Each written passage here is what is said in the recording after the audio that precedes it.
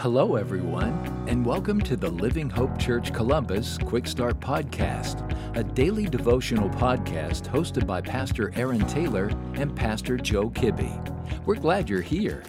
Hey everybody, glad you're tuning into the podcast today, and I hope it's been a good day for you. My name is Aaron Taylor. I have the privilege of serving as the teaching pastor of Living Hope Church Columbus. And our passage on the podcast today is 2 Timothy chapter 1, verse 7. Paul is writing to Timothy and says these words, "For God has not given us a spirit of fear, but one of power and love and sound judgment." Have you ever received a package from maybe Amazon or maybe something in your mailbox that just wasn't yours? I know I have on a few occasions. If I'm honest, I hate to kind of admit this, there have been times when I didn't even check the address label on the package. I just knew there was a package on my front doorstep, so I just began to tear it open. I was excited that somebody had sent me something, or maybe it was something that I had ordered previously that was on back order, and I just simply forgot about it. Until you open that package or that piece of mail, and when you see what's inside, and you realize rather quickly, wait a second, I would never order this. You see, there's some things right when you see them that you know they are a counterfeit and they weren't meant for you.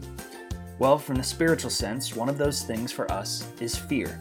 As Paul is writing to this young pastor named Timothy, he reminds him that fear is not from God. In our church where I serve as the pastor, we've spent the last couple of weeks looking at mental health in the Bible.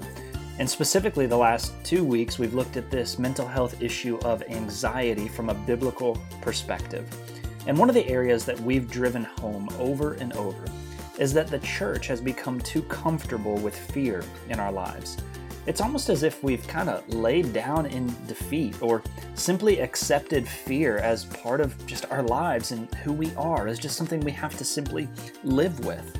Instead, we're reminded by Paul here in 2 Timothy 1 that fear is not from God.